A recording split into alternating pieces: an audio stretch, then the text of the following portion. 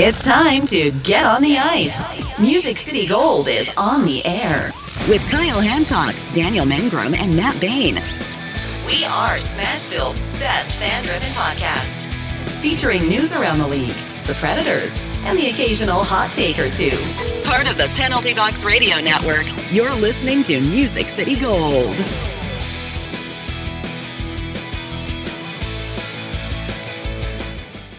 And welcome back, everybody, to another episode of Music City Gold on the Penalty Box Radio Network.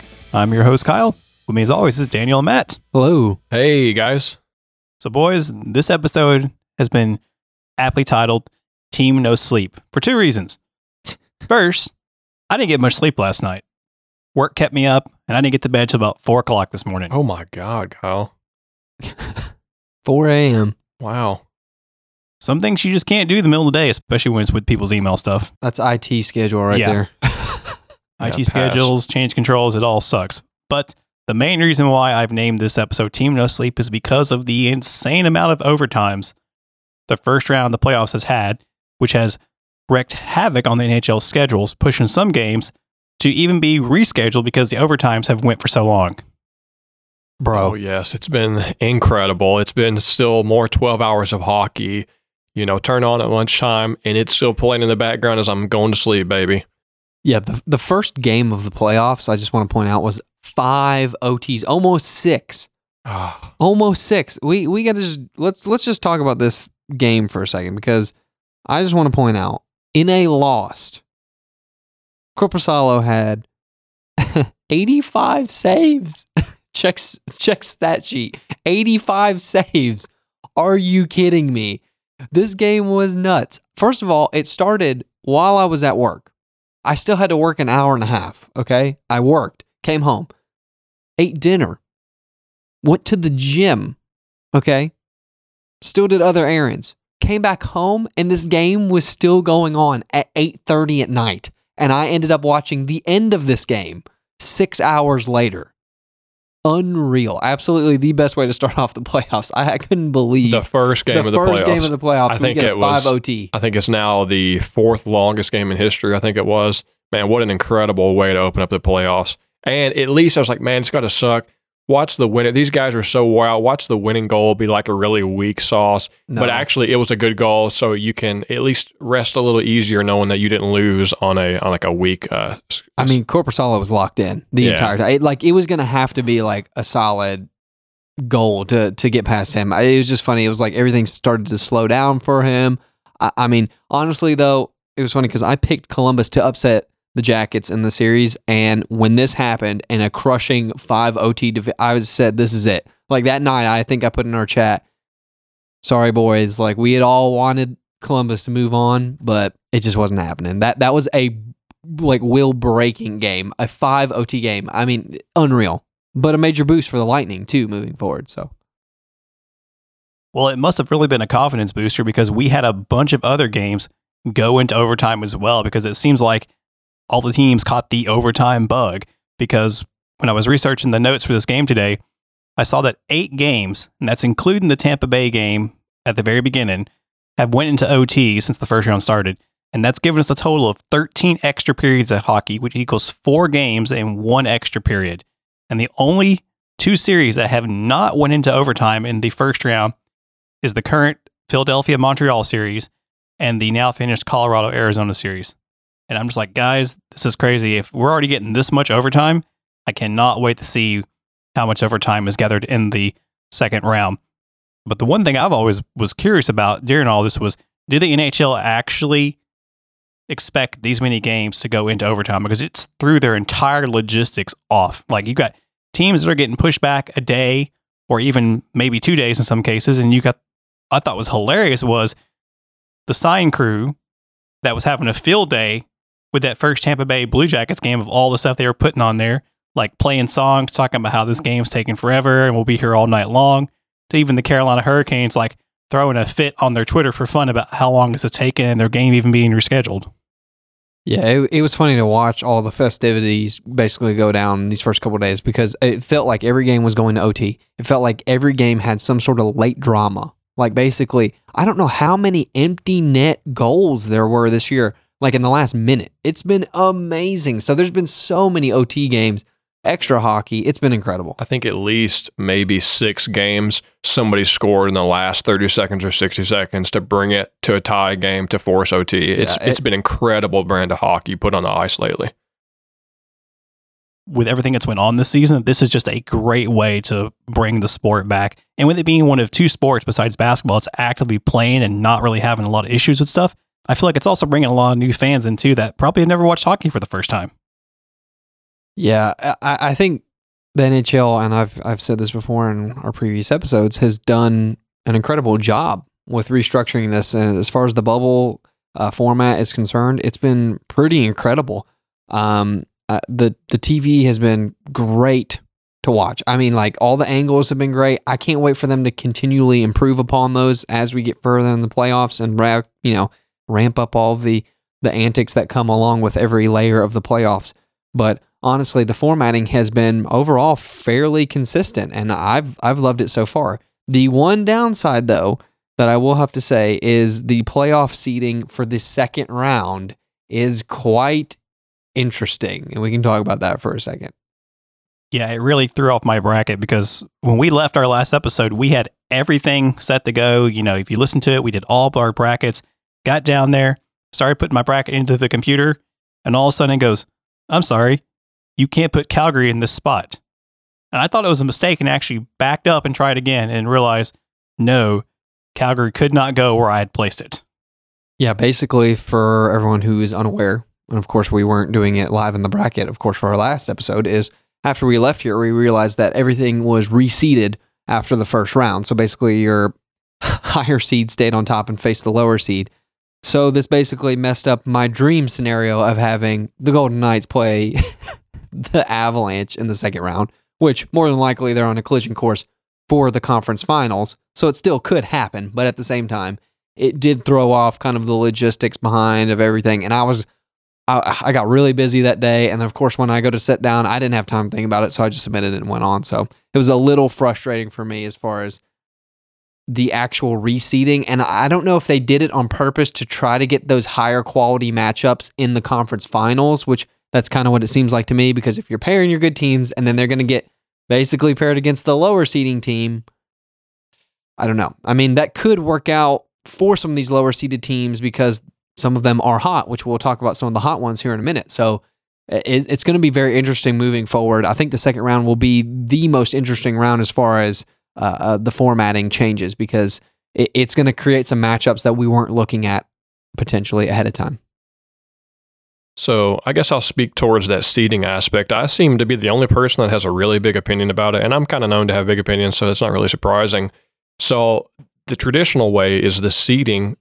It goes the first round of the playoffs and then it's done. So then you take your, the top left of the bracket stays the top left. And this year they're extending the reseeding to the second round, which we've never seen before. That's why everybody's thrown off.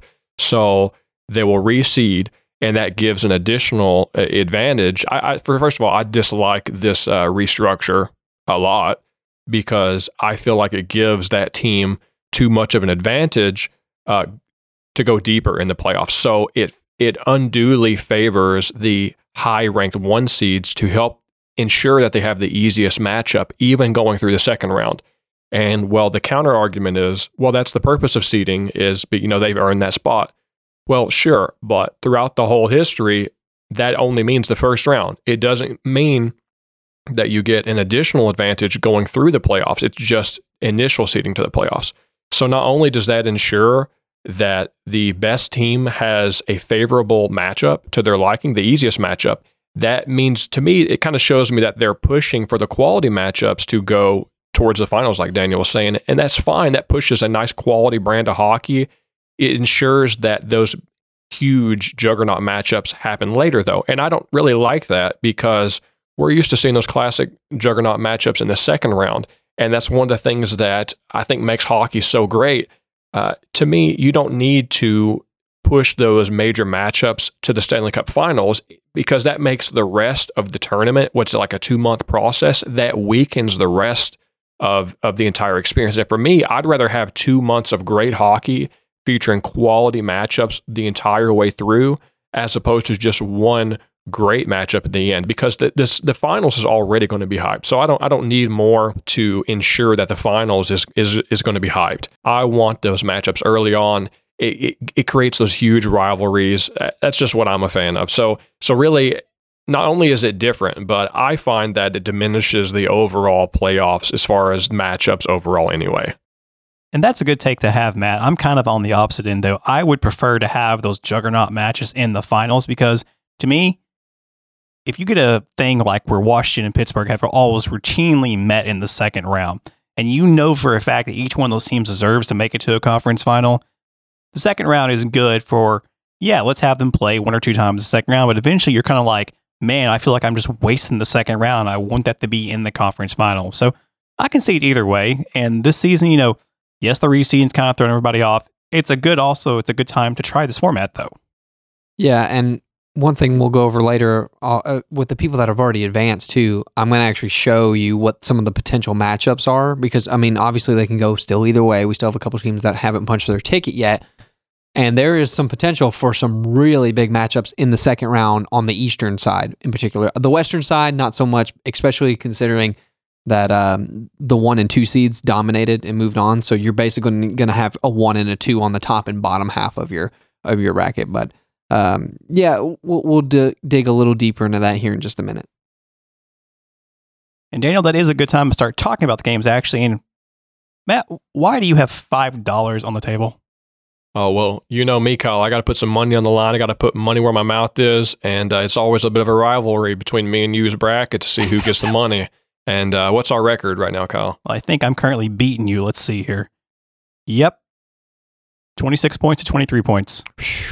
Tight race, but Matt's kick butt bracket has more total possible points right now. I would like to point out, but Kyle Steal Yo Money bracket is still in the lead. So I thought you'd enjoy that name. Once again, well, there's still a lot of hockey left. The first round's not quite over yet, but like I said, what's funny is that my wife, who likes hockey but doesn't study it like us, she is currently beating the three of us, and that just makes me furious. Once again, just give it some time. Give it. Maybe she's on to something by just picking jersey colors. By this point last year, I basically was done. Like my bracket was completely done. So it's already better for me this year actually than last year's bracket. Last year, I got like 20 something points total. Like literally, I think I've surpassed my points from last year already.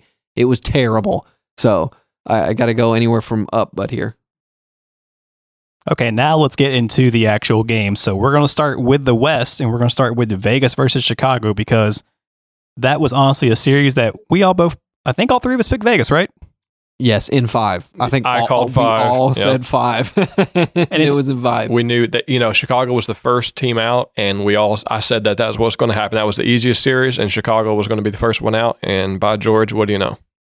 They had that insider, though. It was Leonard, Yeah, that's right. He was hilarious comment for each game. He's coming up on unrestricted free agent, I think. I think he's about to get paid.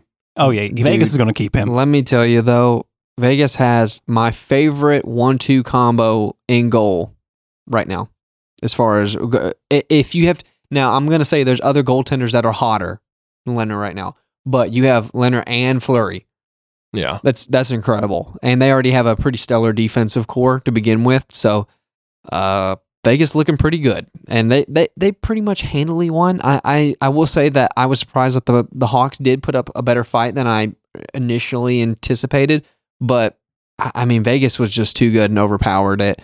The DeBrincat line was really nice with Kane. Taves always shows up like in the playoffs. He's still a monster, but at the same time, like their depth just isn't there. But looking up, Chicago was really young, so good for them. They got a lot of extra playoff experience against a great team, and that's a very young team. So here in a couple of years, I would definitely be on the lookout for that team. But it basically went as we all thought it was going to in the series. So yeah, I guess the good news is those people who are favoring Vegas. Vegas was a 1 seed, so unlike what you're going to see in some of these other series, Vegas is performing at the level we expected them to, and that's good to see if you have them picked to go deep in your bracket. So. Much of the same from Vegas, Golden Knights there, so that's good. They're looking good going to the next round. And statistically, they are the best team in the playoffs right now. And that being said, you look down to the team who is statistically best in second place, which is Colorado. And Matt, I know you love the Coyotes, but even you have to admit that they just could not handle the Avs. Bro, they got their butt handed to them. The last two games, I think they lost 7-1 or 1-7. It was 1-7 both games. They scored 14 goals in 2 games. That was rough. So actually, goals for and goals against, the Avs are in the lead. They've scored like 30-something goals, and they've only been scored on like 13 times. It's incredible. So really, the takeaway is Colorado that good, or is Arizona that bad? I think it's a mix of both. Yeah, but you also got to say, hey, they were up against a Blackhawks team who we thought was that bad too. Yeah. Well, to me, I'm not going to discredit Arizona. I think they did okay. Yeah, it was like, they didn't play their style of hockey and they got pushed around a little bit. But guess what? You're playing the Colorado Avalanche. What did you expect was going to happen? Kemper was also really hot, I might add. Yeah. He did fine. I thought the Coyotes did okay. They were just up against a better team. And when you're up against a better team, they know how to exploit your weaknesses. The McKinnon line was on fire the whole time. Did I not tell you that speed was going to just destroy them? Because I didn't think they were built fast enough to be able to keep up with them. That McKinnon line literally ran over them. Yeah. I like the speed is unreal. Their power play, it as I said before, it like dissects you. Like, you can slowly see them just working that square in tighter, and then you have like these incredible snipers out there on the ice. Just it absolutely unreal. Youngster Kel McCarr's been on fire too. I think he's got 6 points in 7 games. Yeah, it's everything is clicking right now. And we mentioned how Colorado scored 7 goals in back-to-back games. They're actually only the 4th team to score 7 or more goals in the last 2 games of a series in playoffs. And why that's an interesting stat is the timing of those games. It shows me they're getting hotter as we're warming up. They're just warming up, baby. It wasn't just the start and then they put them out of their misery and then they kind of coasted on out the series. They kept putting the pedal to the floor and they would not let off the gas pedal. I even saw them swapping up some of their positions on their power play and they were still getting effectiveness. I don't know, like if you saw McKinnon was at the point.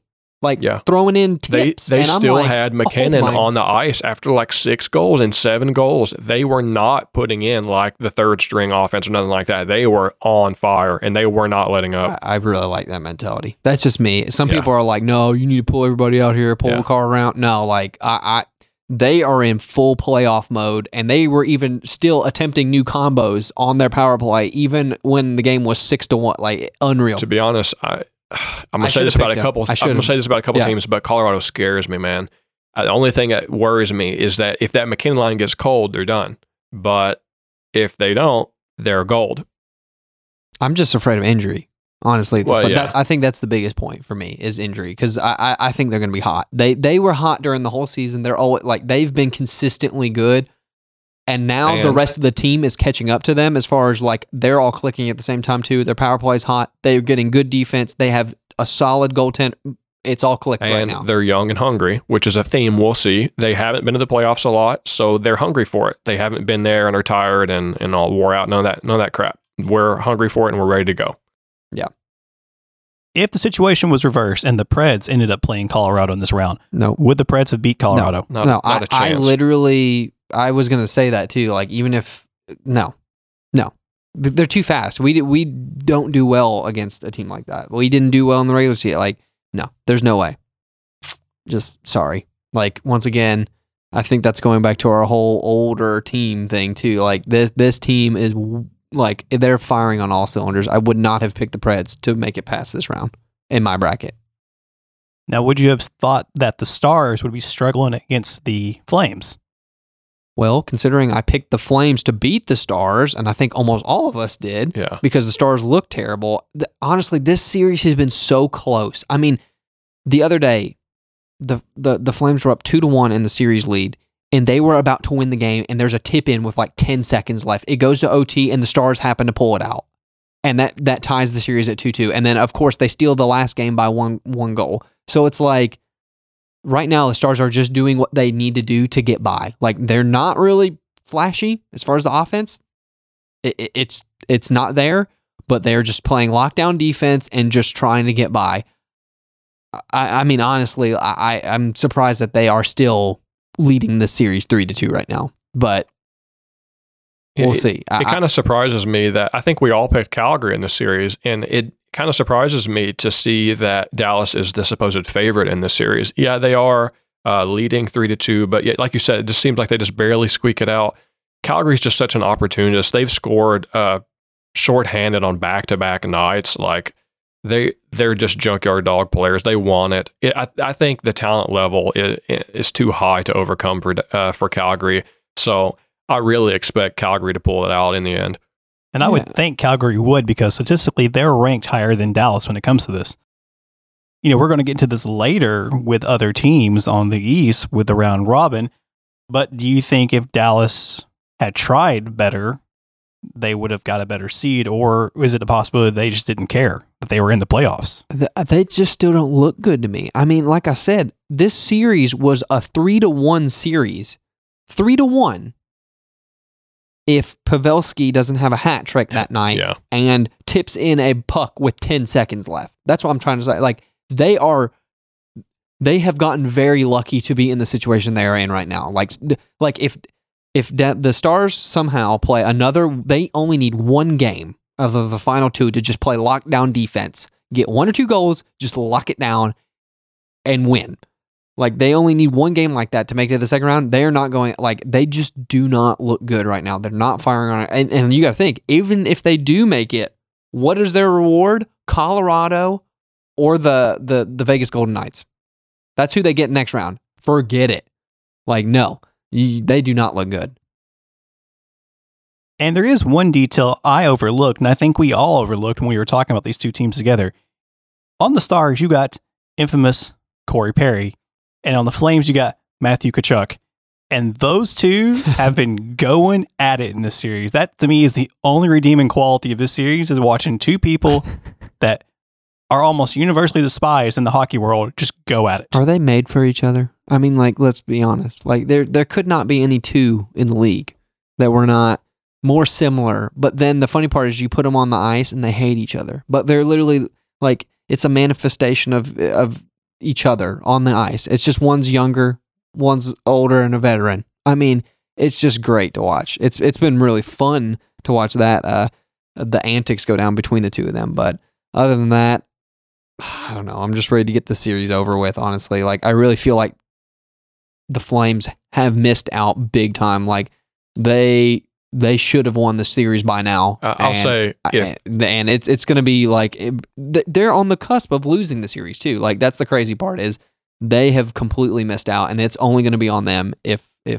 this happens. If Calgary ends up losing the series, it's because they shot themselves in the foot. Yes. It's not because Dallas is a better team, No. I don't think. Honestly, like, I would wager that the Coyotes or the Blackhawks almost look better than the Stars. Like, these two teams just aren't playing well right now. That's just is what it is. And they're both about statistically the same.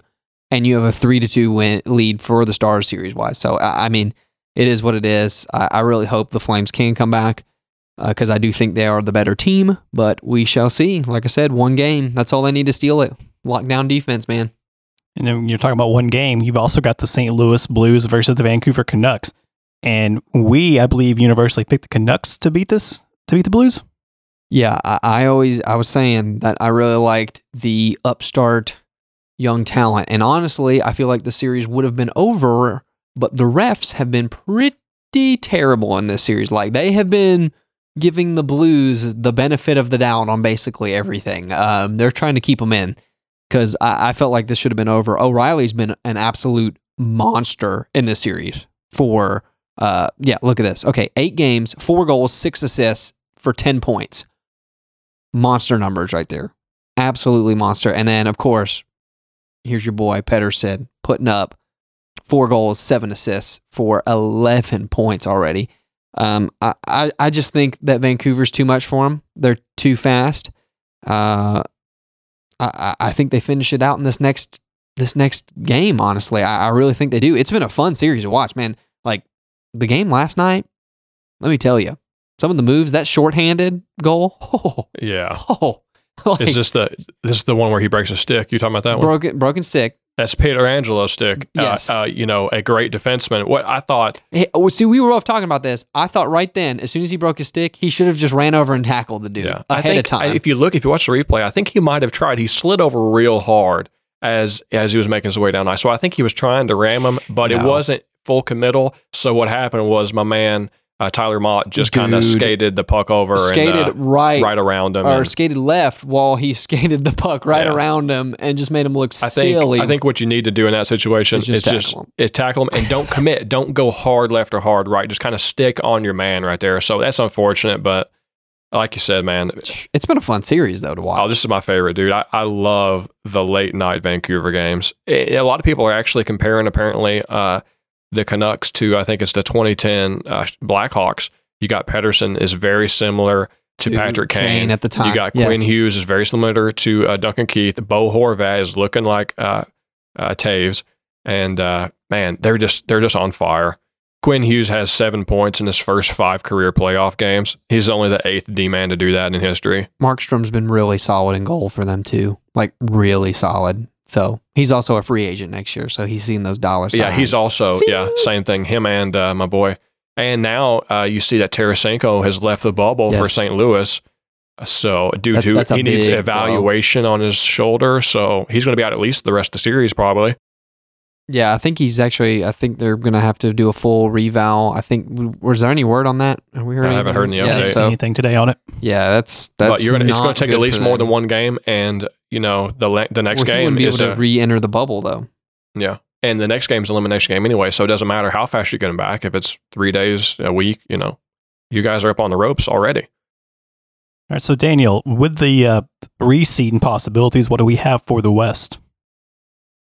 So obviously we have Vancouver number 1 on the top half, Colorado number 2 on the bottom half. So at this point, like I said, it could go either way with the Dallas or Calgary game. If you're going to take the teams that are currently leading, if Dallas wins, they're a 3 seed, which means they would immediately play the Colorado Avalanche. So good luck, Stars, with that endeavor. Now, the funny part is, if Calgary wins, they're a 6 seed, so they immediately go to play Vegas Golden Knights. So, I feel like their reign of terror will end right there. And then at that point, it'll just be up to St. Louis and Vancouver to figure this out. So, Vancouver is also a 5th seed, so depending on how the Dallas and Calgary series goes, that's going to sway your matchup big time. I mean, I really, honestly, as the lower seeded teams, is there one that you want to go against any better? Both those teams are pretty much firing on all cylinders. So, I think the low seeded teams are definitely in for an uphill battle on this side of the bracket because the 1 and 2 did win, and those are the number 1 and number 2 options, and there's no difference between those two in my mind. So, it kind of is what it is. So, second round matchups for the West might not be quite what we wanted as far as those juggernaut matchups, but I will make the point later on, there might be some very nice matchups in the Eastern Conference. Well, I'll have to say, you say there might not be juggernaut traditional postseason perennial matchups, but the exciting part of the hockey is coming from the West. I think it would not surprise me to see a young, fast team, Vegas or Vancouver, or Colorado to win the Cup. I think I'm pulling now for a team from the West, one of those 3 teams to win the Cup, just the way they look. I'm sorry. And I know we talked about the East, and they're juggernauts, but I love a young, scrappy, hungry team, man. Yeah. It's exciting hockey. We'll talk about the second round in the East because this could be some interesting matchups just to satisfy us over till we get to the conference finals anyways. So, Daniel, speaking of the East, our first matchup that we're going to talk about in the East is the currently ongoing series of the Philadelphia Flyers versus the Montreal Canadiens. Flyers lead 3-2, and I honestly wasn't expecting. I marked this down for 5 games, I believe, with the Flyers winning, but I also was not expecting Montreal to blank the Flyers in game 2. Well, here's the deal. I picked 5 as well, but Carey Price has been an absolute monster. He still has I think it's the high. He's at a .94 save percent. He is killing it. He has been absolutely incredible. He's been stealing all the high danger shots. He's been a monster. He's been the team for them. So there's a reason why that it wasn't in 5 games, and that's because of Carey Price. But I will say this has been probably the most fun to watch series, especially okay, maybe the first couple games, maybe not so much. The one last night, let me tell you, that one was just dripping with drama. Like we had a no call on a potential penalty shot. Then we have a goal like from that power play. Then there's another literally that just tied it up. Yeah. 22 seconds later. 20 seconds later, yeah. Canadian score. Their sticks like literally getting just snapped in half on like people are so mad. Gallagher gets checked in the face and it's a no call because the refs didn't see it. He's bleeding, so he's literally on the bench yelling at all the Flyers and the refs, spitting blood out on the ice. It looks like a murder scene in front of the benches. There's fights everywhere. This is old school hockey. This is fantastic. Like last night, it was funny. That game had everything you want in a series. It was old school hockey right there. That was some fun to watch. And unfortunately, though, Gallagher's out with a broken jaw now. Yeah. That was definitely the most exciting game of the series so far. Like you said, it's kind of been a goalie show, man. I saw Carey Price make about the best save of his life where he dove and ski ramped it in midair. But he was moving his stick upward. It was midair. The fact that he was moving it up to tip the puck up, that was one of the best saves I've ever seen. But games 2, 3, and 4 all had a shutout. So Carey Price the first night, and then Carter Hart had back-to-back shutouts. It's been team goalies here, man. Hart, his favorite idol is Carey Price. And how fitting is it that these two are just going off, like literally going off as far as a goalie duel? It's amazing. I tell you what, I think I'm scared of the Flyers. We all favor them, but I'm not seeing a whole lot of offense like I want. I think it's their top stars for the year that haven't been on the score sheet yet in the finals. It seems to me they're lacking on offense. Their power play is garbage right now. The other day they had like 3 power plays in one game and didn't have a single shot on net. Like, are you kidding me, man? So I'm looking at, Voracek's got 7 points, Lawton's got 5, but Claude has got to step it up. I'm sorry. Giroux's only got 4. That's one that's been a disappointment, but also at the same time, I have to attribute some of this to Carey Price. Sure. Because he has been saving a lot of the high danger chances that have been getting generated. So in a way, I'm concerned about Philly, but in another way, I'm not. Because if Hart's still playing the way he is, and then they do get their, offensive swag back, I think they're going to be just fine. But I think this has been an excellent goaltending series right now. So, which I did not really expect coming into this. I think if the Canadians do win, it's going to be 2 people, Carey Price and Shea Weber. He's having a great series, man. Yeah. He's looked vintage, kind of same way Price has looked vintage. He's back to those old glory days of the way we know him and remember him. And Shea Weber's looked great as well, man. Same thing from him. Yeah, I'm going to say, though, Gallagher was a leader last night on the ice, basically willed that team into winning. And him being out now, I think that's going to really hurt him. And I think that this will finally undo them. And the Flyers do have 2 games to finish them off. So I think it's been fun, Canadians, but I think the fairy tale 24th seed is about to be out. Yeah. But kudos to Carey Price. It looked good for a while you lasted. Has been absolutely stellar. Fantastic. They did say that Gallagher is going to have to leave the bubble for surgery, and Niskanen is actually going to have a hearing for the cross-check. Yeah. I expect that. I wish the refs would get a hearing, though, for not calling it on the ice. So, just it wasn't even a penalty. They didn't even see it. Well, you saw the other day, who was it? Rod Brindamore made some comments in the post-game show about the referees and in the Carolina series, and they fined him, $15 or $1,000 or whatever it was. And of course, the organization said, we'll front the bill for that. But it's funny, we're seeing, it's reminiscent of last year or two, the refs are making some very suspect calls or no calls, and that grants criticism. So when the head coach gets up and criticizes the refs, I think it kind of sucks that the league wants to slap you on the wrist and say, don't do that. Well, don't do something that merits needing criticism over. If you have something bad, expect to be criticized and expect to try to improve on it. Don't fine me just because I'm critical and doesn't sound good on national television. It's like embarrassing the league. Well, it is embarrassing. This is the way the coaches and the players feel. This is the National freaking Hockey League. Yep.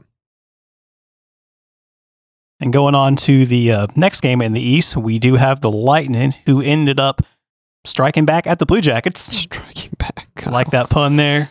Yeah, I mean, I think we kind of alluded to this one. I really liked Columbus. I thought Columbus played them really tight, honestly. Most of the games were very close. They came down to the third period. They went into overtime multiple times. Yeah. Like, it was a very tight series. Despite them winning 4-1 on the overall series, the scorebook doesn't show like how close the games were. But I will say this, that first game was killer. I'm sorry. Like, it emotionally just killed them. Yeah, it has been fairly tight. And you look at my boy, I said this the other day, one of the most appalling things to me in the playoffs so far is my boy Jonas Korpisalo. They lose, okay? Oh. He has a 9.41 save percentage, and they still lose. How amazing. We talk about how important goaltending is. You can't ask for better than that. Even if you remove the 85 saves or whatever he had that one night against in the 5 OT game, he still had a 9.31. Yeah. It's insane. like hello. You can't ask for better. Yeah, I mean, But he did everything here's he the could. difference maker. You talk about how tight the games were. Braden Point single-handedly killed scores the OT winner in two different Two games. games. And that's the winner. That's the series right there. You're done. He was on point. LOL. That's over, man. That's it. Yeah, I mean, yeah. And it's surprising, too, because some of the other people haven't really shown up as much. Like Victor Hedman only has 3 points. Coleman only has 3. So, I don't know. It's a little surprising that the Lightning did win that series 4-1. I think they're going to have a little bit more issues moving forward, as we'll talk about with the potential second-round matchups, because this is going to be incredible either way we slice it for the second round on the Eastern Conference. And that will lead us into our last two series. First up is going to be the Capitals versus the Islanders. And me, being a Capitals fanboy, unapologetically pick the Islanders, and the Islanders are about to do it. They're going to play tonight. So depending on, this episode is going to come out tomorrow, so this could already be outdated information, but it looks like if the Capitals can't get it together, the Islanders are going to beat them in advance. Yeah, they won't. I mean, they would have to win 3 more straight. The only reason they didn't get swept is because freaking Ovechkin. You're not going to sweep Ovechkin. Bro, he was a monster. Yeah. Like, it was like pride on the line. Somebody showed a picture of him where he's wearing that sweatshirt and he looks real rushed and he's got a gold chain on. He said, "You're not going to sweep this man right here." Those 2 goals Oh, yeah. were Lasers, bro. rockets. I've never seen a snapshot with that much zip on it. Like, it looked like his slap shot, honestly. Like, that thing was by him. I was sitting there. I mean, literally, we were watching this game live, Matt and I, and when it happened, we both went, "Oh, wow." Like, we were texting each other because it was an impressive shot. And he had a vintage scream afterwards. Like, just, I mean, great. Like, that is like pure. That's watching hockey history, man. That is. That's a legend on the ice right there. Man. Like, and he's not even done. He's not even close to being done. That's the crazy part. He's still scoring 48 goals a year. I know, but he can't carry this team by himself into the playoffs all the way through. His 1-2 punch, freaking Backstrom's out on concussion protocol still. So there's your problem right there. Backstrom's out. So yeah, that's half your team. Kuzi has not played as well, and Oshie's been non-existent, really. That's typical for my opinion. I don't know. Oshie. Like, Oshie's scored 3 goals, but he's in the assist department. I haven't really seen him hanging around. So I think the bigger story is that the Islanders get the lead early. They play that shutdown trap defense, and it's over. Trotz. It's over, baby. That's what they've been doing. It's a Trotz strategy. I mean, he is their kryptonite. He built that team, so now he's showing how he can beat a team he built. Yeah, he definitely has the insider. Barzell's been fantastic. Oh yeah, my boy. So I just think now this is one of the few differences in our bracket. It was kind of interesting. We redid our brackets the day of because the seating changed and we didn't realize that. And one of the few changes was, Daniel, you picked Washington over the Isles, and me and Kyle both took the Isles in the series. Yeah, and even then, I was kind of iffy on it because I think I even said on the podcast, I didn't even have the Washington Capitals making it past the second round in my bracket either. So I wasn't very, the second round exit. It was, it's one of those. I just didn't see it this year, once again. They got a steep hill to climb. I mean, they got to win the next 3. So, do I see that happening? No, I see at least one of those games, them getting up and playing trap defense, Islanders, and that's it. Like, goodbye. Like, Ovi's he's gonna do his best because in elimination games he's a monster. And by the way, he's 1 behind your man, Who is it? Steve Yzerman, baby. Steve Yzerman. Yeah, I watched these stats closely. The great. So he's climbing up that list pretty rapidly.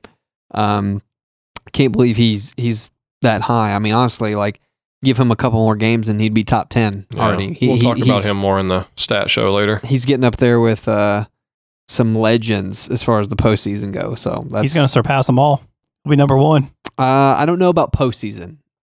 He still have to double his current number to catch to catch Gretzky at 122. That's unreal for the postseason. But that said, still quite an impressive stat line for OV and basically the Washington Capitals right now. So, so it looks like, it's not set in stone yet, but it looks like the Capitals are going to fall. I think the Islanders have looked good. Like you said, they're known for that defense, and I appreciate that. That looks great. I like Trotz in there. But so it tells me, speaking as far as the Islanders, how they look. Yeah, they've been able to shut down the Washington a little bit, but Washington kind of shuts themselves down. They're missing a couple parts in the tool bag. They're not firing on all cylinders. Backstrom being out. Exactly. So, yeah, the Islanders look good a little bit at shutting down offense right now, but give it another round, another opponent, and we might be having a different discussion. I think the next team, whoever it's going to be, might be able to overcome that. I think the Islanders' scoring is in question here. So it happened to work out right now, but I think they're going to run into some problems next round. Well, that team could be Boston. Oh, no, let me tell you. We'll get to the second round. Let's talk about this bottom half here against Carolina. And Matt, I told you last episode that Boston didn't care about the round robin. What happens? They get into the series and they show up. And that was my upstarts, the fast team. And this was another close. I thought that the stats didn't really show well. I mean, the Canes basically blew one game.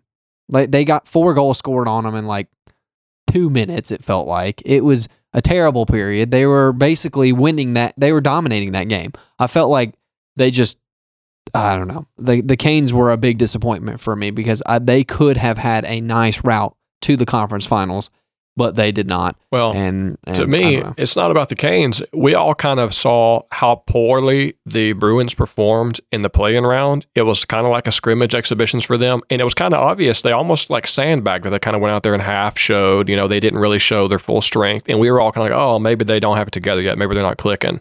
Well, nope, we were wrong. It looks like they were sandbagging. They were just kind of playing around, and here they are, the best freaking team in the East again, as not surprising because they were the President's Trophy winner this year. So now we're back to normal form. Brad Marchand is looking like a beast. But look at this. This is what's really killing me, is Krejci, it has 9 points.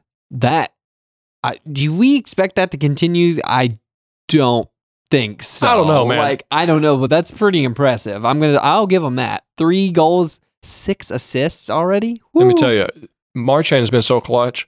In the past 300 games or so, he has averaged about 1.3 points per game, and that's on par.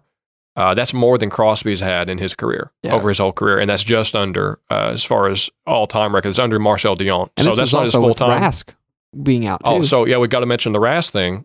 So Rask leaves the bubble. What's interesting is kind of the speculation. Well, let me just read some of the comments here. Let's quote verbatim. So post-game interview, I forget which game it was, whatever, game 1 or game 2. Tuukka Rask says, to be honest with you, it doesn't really feel like playoff hockey out there. There's no fans, so it feels like playing an exhibition game. It just feels dull at times.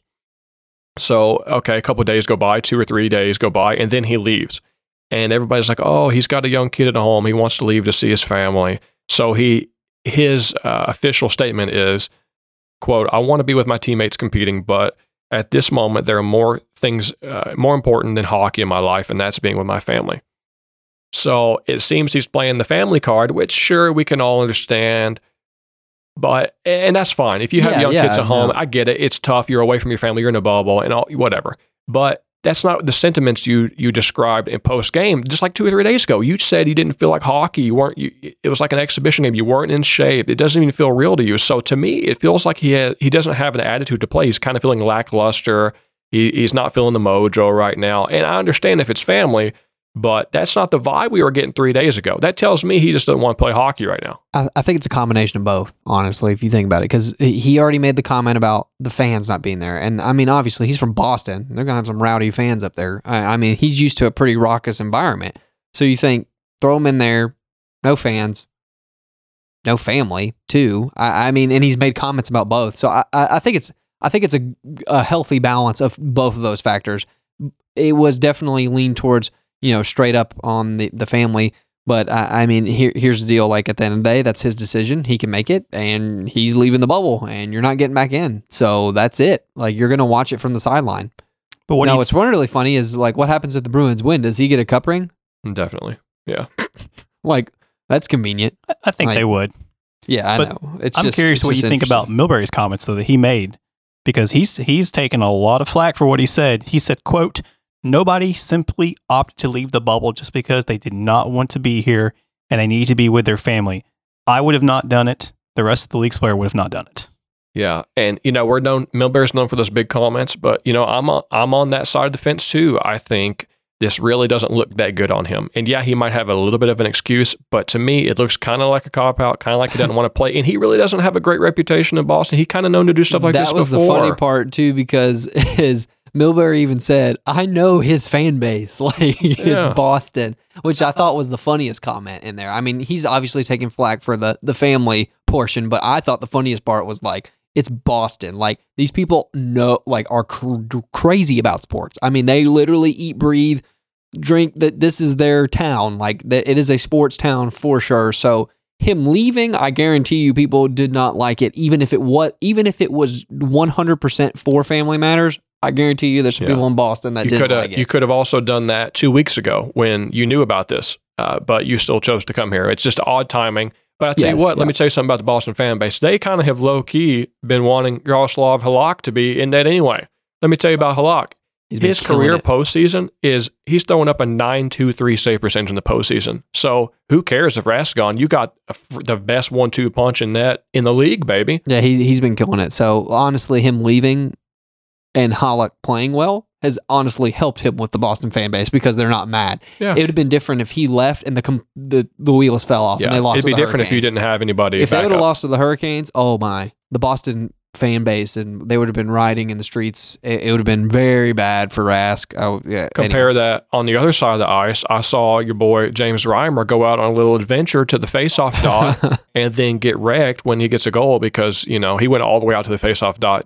It might have been a little breakaway or the puck was skating above the attacker, but that's what happens when you go on adventure. You get owned for it. So, yep. Terrible. And I think at the end of the day, Rask is an adult. He can make his own decisions, and he made his own decisions. And if he feels comfortable with what he did, we can have our opinions. But in the day, it's what he wants to do. That's very true. He's just got to live with it. That's my thing. Like, and he's gonna have to live with it. And if he's with his family and he's okay with that, I tell you what, it seems we're a nice hockey culture. We don't say a lot of bad things about our teammates. We got each other's back, and it seems the statements from the guys in the locker room have his back in this regard. They're not very critical. Maybe one slight comment, but not really. So maybe there's another side of the story that we're just not hearing. Maybe he's thinking this family stuff the whole time, and even coming here was questionable. Maybe, and maybe that's why the teammates knew about that and know, we support you. That was the right choice for him. I just wouldn't have made my comments about the fan thing like a day or two before. That looks very really suspect. Looks bad. Like, that just looks bad. Like, that's just not smart thinking on his part as far as saying that right before exiting. So that's just my opinion on it. But good for him. Hopefully he gets to watch them hoist a cup from his living room. So, but I will say one of the good things is I saw Torrey Krug give one of the best passes in history to Brad Marchand. Balances it off the wall. Like, it was like calculated. Yeah, that was one of the best passes ever. Too. A full sheet of ice pass, and you're also Pasternak's been out now. He just came back for Game 5, so he's going to be back and rolling. So Boston, they're going to be on a tear. You just go ahead and mark them down, cross off your brackets, go ahead and put them in the Cup Finals from the East. They're going to make it. They're so hot. We'll see. Hold on. Let's talk about it. Let's talk about those matchups. What does it look like? So, Philly being a 1 seed, having just dominated, it really throws this off. So, they are definitely going to be on the top half of the bracket, okay?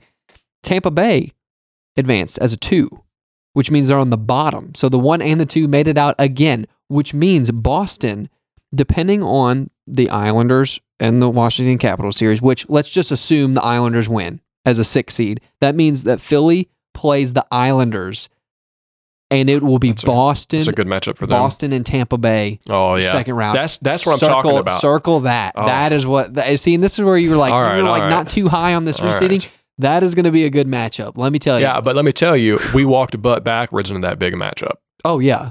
No, I mean, but yes, I would. It would be great. I agree, but it's going to be a great matchup if the Islanders pull out one win. Now, the funny part is, if that swaps, and say the Washington Capitals pull off the miracle and come back, it'll be Washington versus Tampa Bay, still good, and Boston versus Philly, excellent. So either way, that Boston game is going to be Boston Philly or Boston Tampa Bay.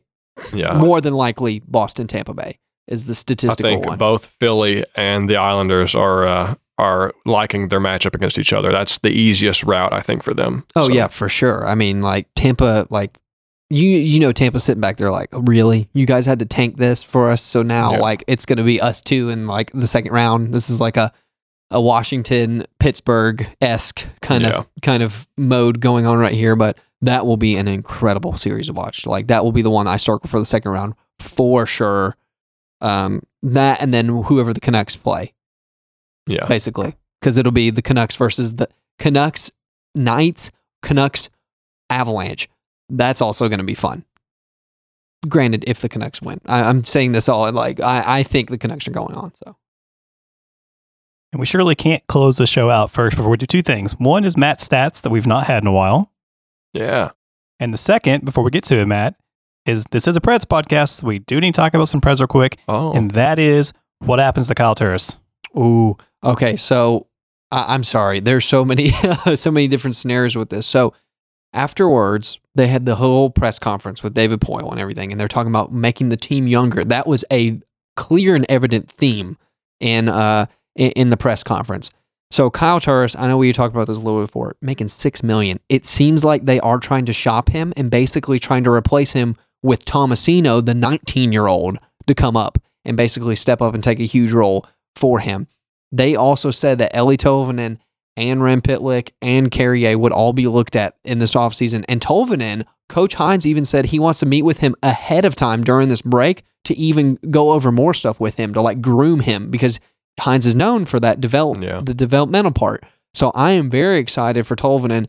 They said basically you could potentially see him paired with Matt Duchene, who's a passer, passing to someone who likes to shoot, Tolvanen, who's a goal scorer and who has a really nice wrist shot, which I'm like, ooh, that sounds like a nice combo. And then you can throw in possibly Pitlick making it, Tomasino, the 19-year-old, who's also an incredible, like, man, I'm actually pretty excited for this year. I know that the early exit wasn't what we wanted, but I think it is going to restructure some of the middle portion of our lineup with Turris and Granlund and Smith basically being unrestricted free agents. That's going to be basically like, hey, we want you back, but we need a bargain from you kind of a deal. That's what I think is going to go on, because you know what you're getting from Smith.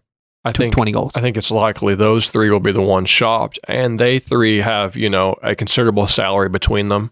And not only your youngsters, but you're also going to see Taylor Hall could possibly look and go somewhere else as well. And that would, swapping Kyle Turris out would free up, what, $7 or $8 million or something? $6 million. $6 million? Yeah. $6 million. And then if you got rid of a Granlund or Smith, you're talking enough space to... It's going to be interesting. The restricted free agents this year, too. Kyle even pointed this out to me. I didn't even realize this. A potential suitor would be like a Mike Hoffman from the Panthers, who's an unrestricted free agent. Yeah. Basically, he's been scoring, 30 goals a year, Kyle? Yep. Like the past 5-6 years, been hovering around that 30 goal. He's a little older than you want, obviously, but I mean, I don't know. Like, there's options out there, so it's going to be very interesting. David Poile said he's wanting to see some changes, and changes were pretty obvious that they were coming, that they need to happen. Not only the change to the staff, possibly the roster, but also they got rid of Dan Muse as well. So we're seeing some more shifting up behind the bench as well. We lost another Dan Hamuse. That's as right. Well. So Dan Muse and Dan Hamuse, defensemen. So I think that's another reason why Carrier is going to be looked at next year, because Tenorti's I'm sorry, I don't see why he was on the ice.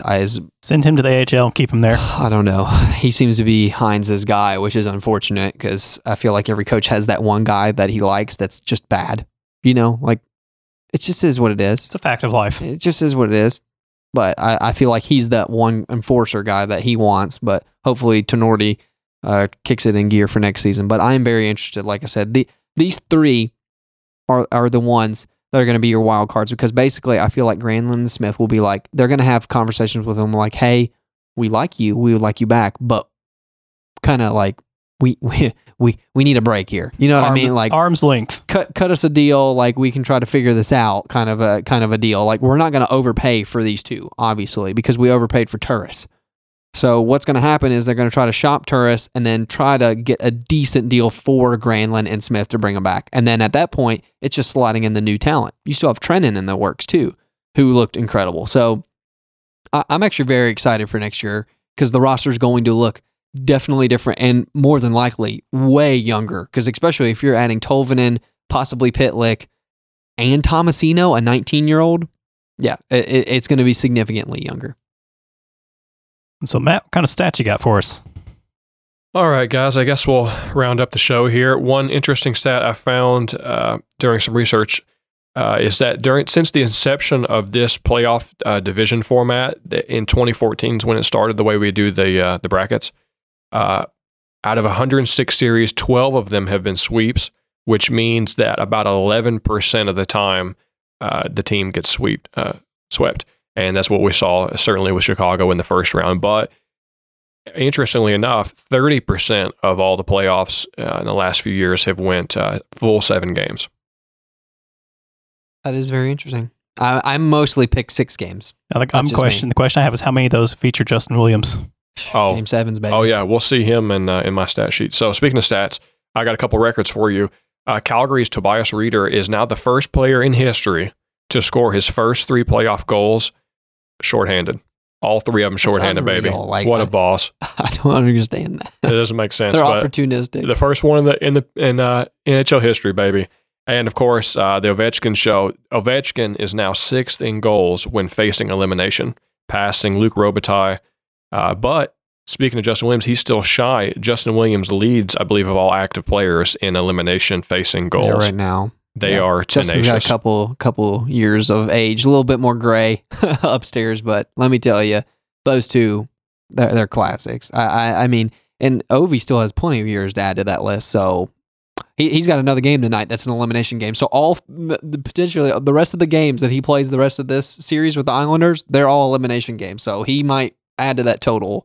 And the other total that he just passed was actually, he just passed Sidney Crosby and Gordie Howe on the all-time playoff goals list with 69.